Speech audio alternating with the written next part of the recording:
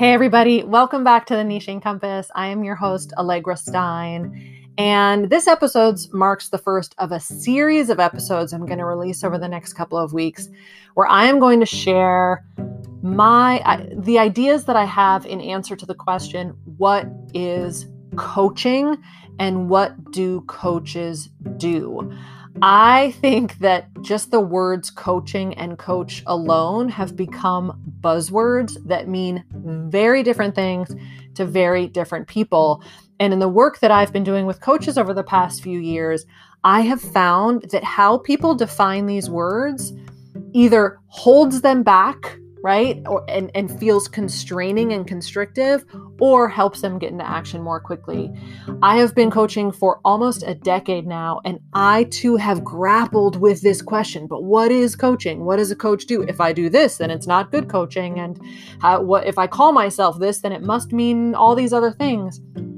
And over the years, from my own mentors, from my own personal experience, I have had these insights that have really helped me hunker down into what coaching looks like for me in a way that helps me stay in that space of service to others. So over the next few episodes, I will share one idea at a time. Today, I am presenting idea number 1, and I want to invite you to listen for what you hear. I am not here to give you the right answer. I am simply sharing my perspective and the way that I have come to see things, with hopes that it helps one of you in some little way. And so listen for what you hear, notice what you notice. And here we go. On to the first idea.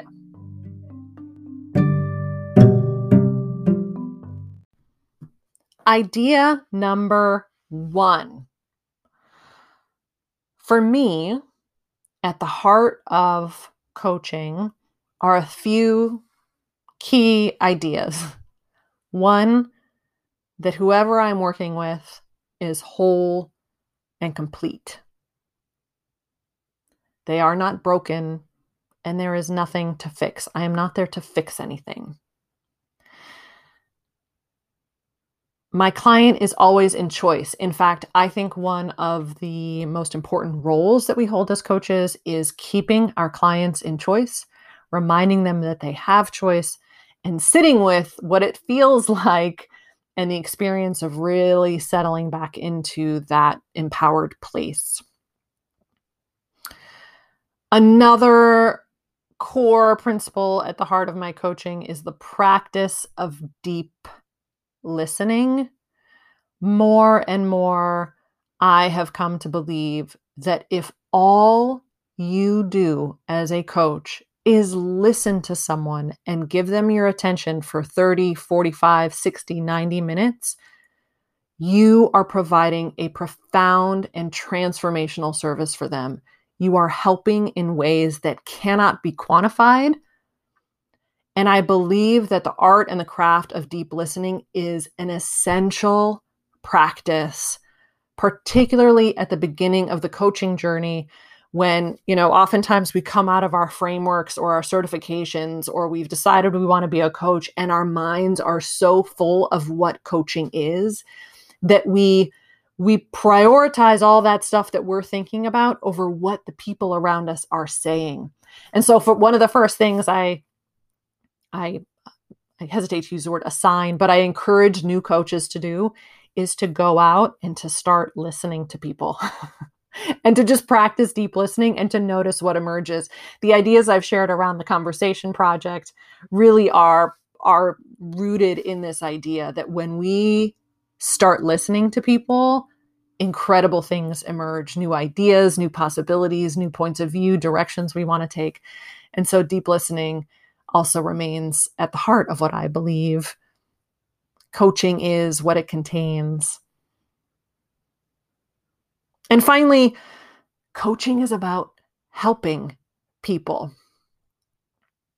That's what we do, is we help people. If the title, if the name, if the idea of coaching is holding you back, I want to invite you to drop back into that place of how can you help someone, and to remind you that before you became a coach, before your certification, before you decided that this was a path that you wanted to go down, you were helping people.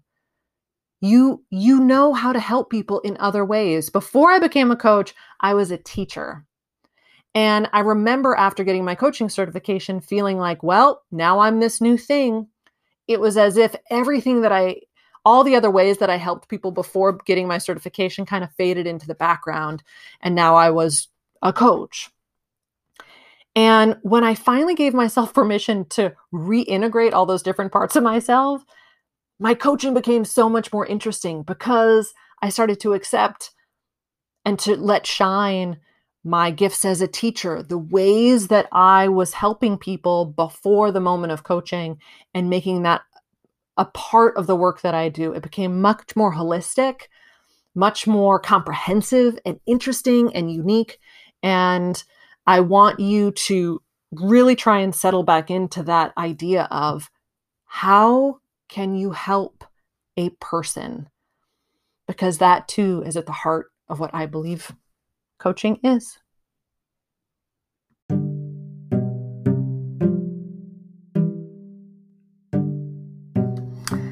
And that was idea number 1. Stay tuned for others. I hope this has been helpful. If you enjoy this podcast, I'd like to invite you to consider leaving a review. And the reason why I ask is because oftentimes when I'm looking for new podcasts to listen to, I will scan through the reviews to decide if it's worth giving my time and attention to.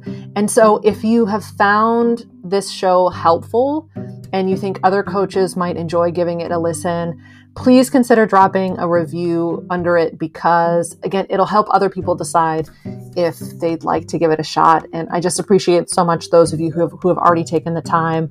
And as always, if you have any thoughts or reflections that you want to share with me, I love being in conversation with people. It's my relator strength. It's right at the top there. Please don't hesitate to send me an email anytime. I look forward to your thoughts and to talking to you next time.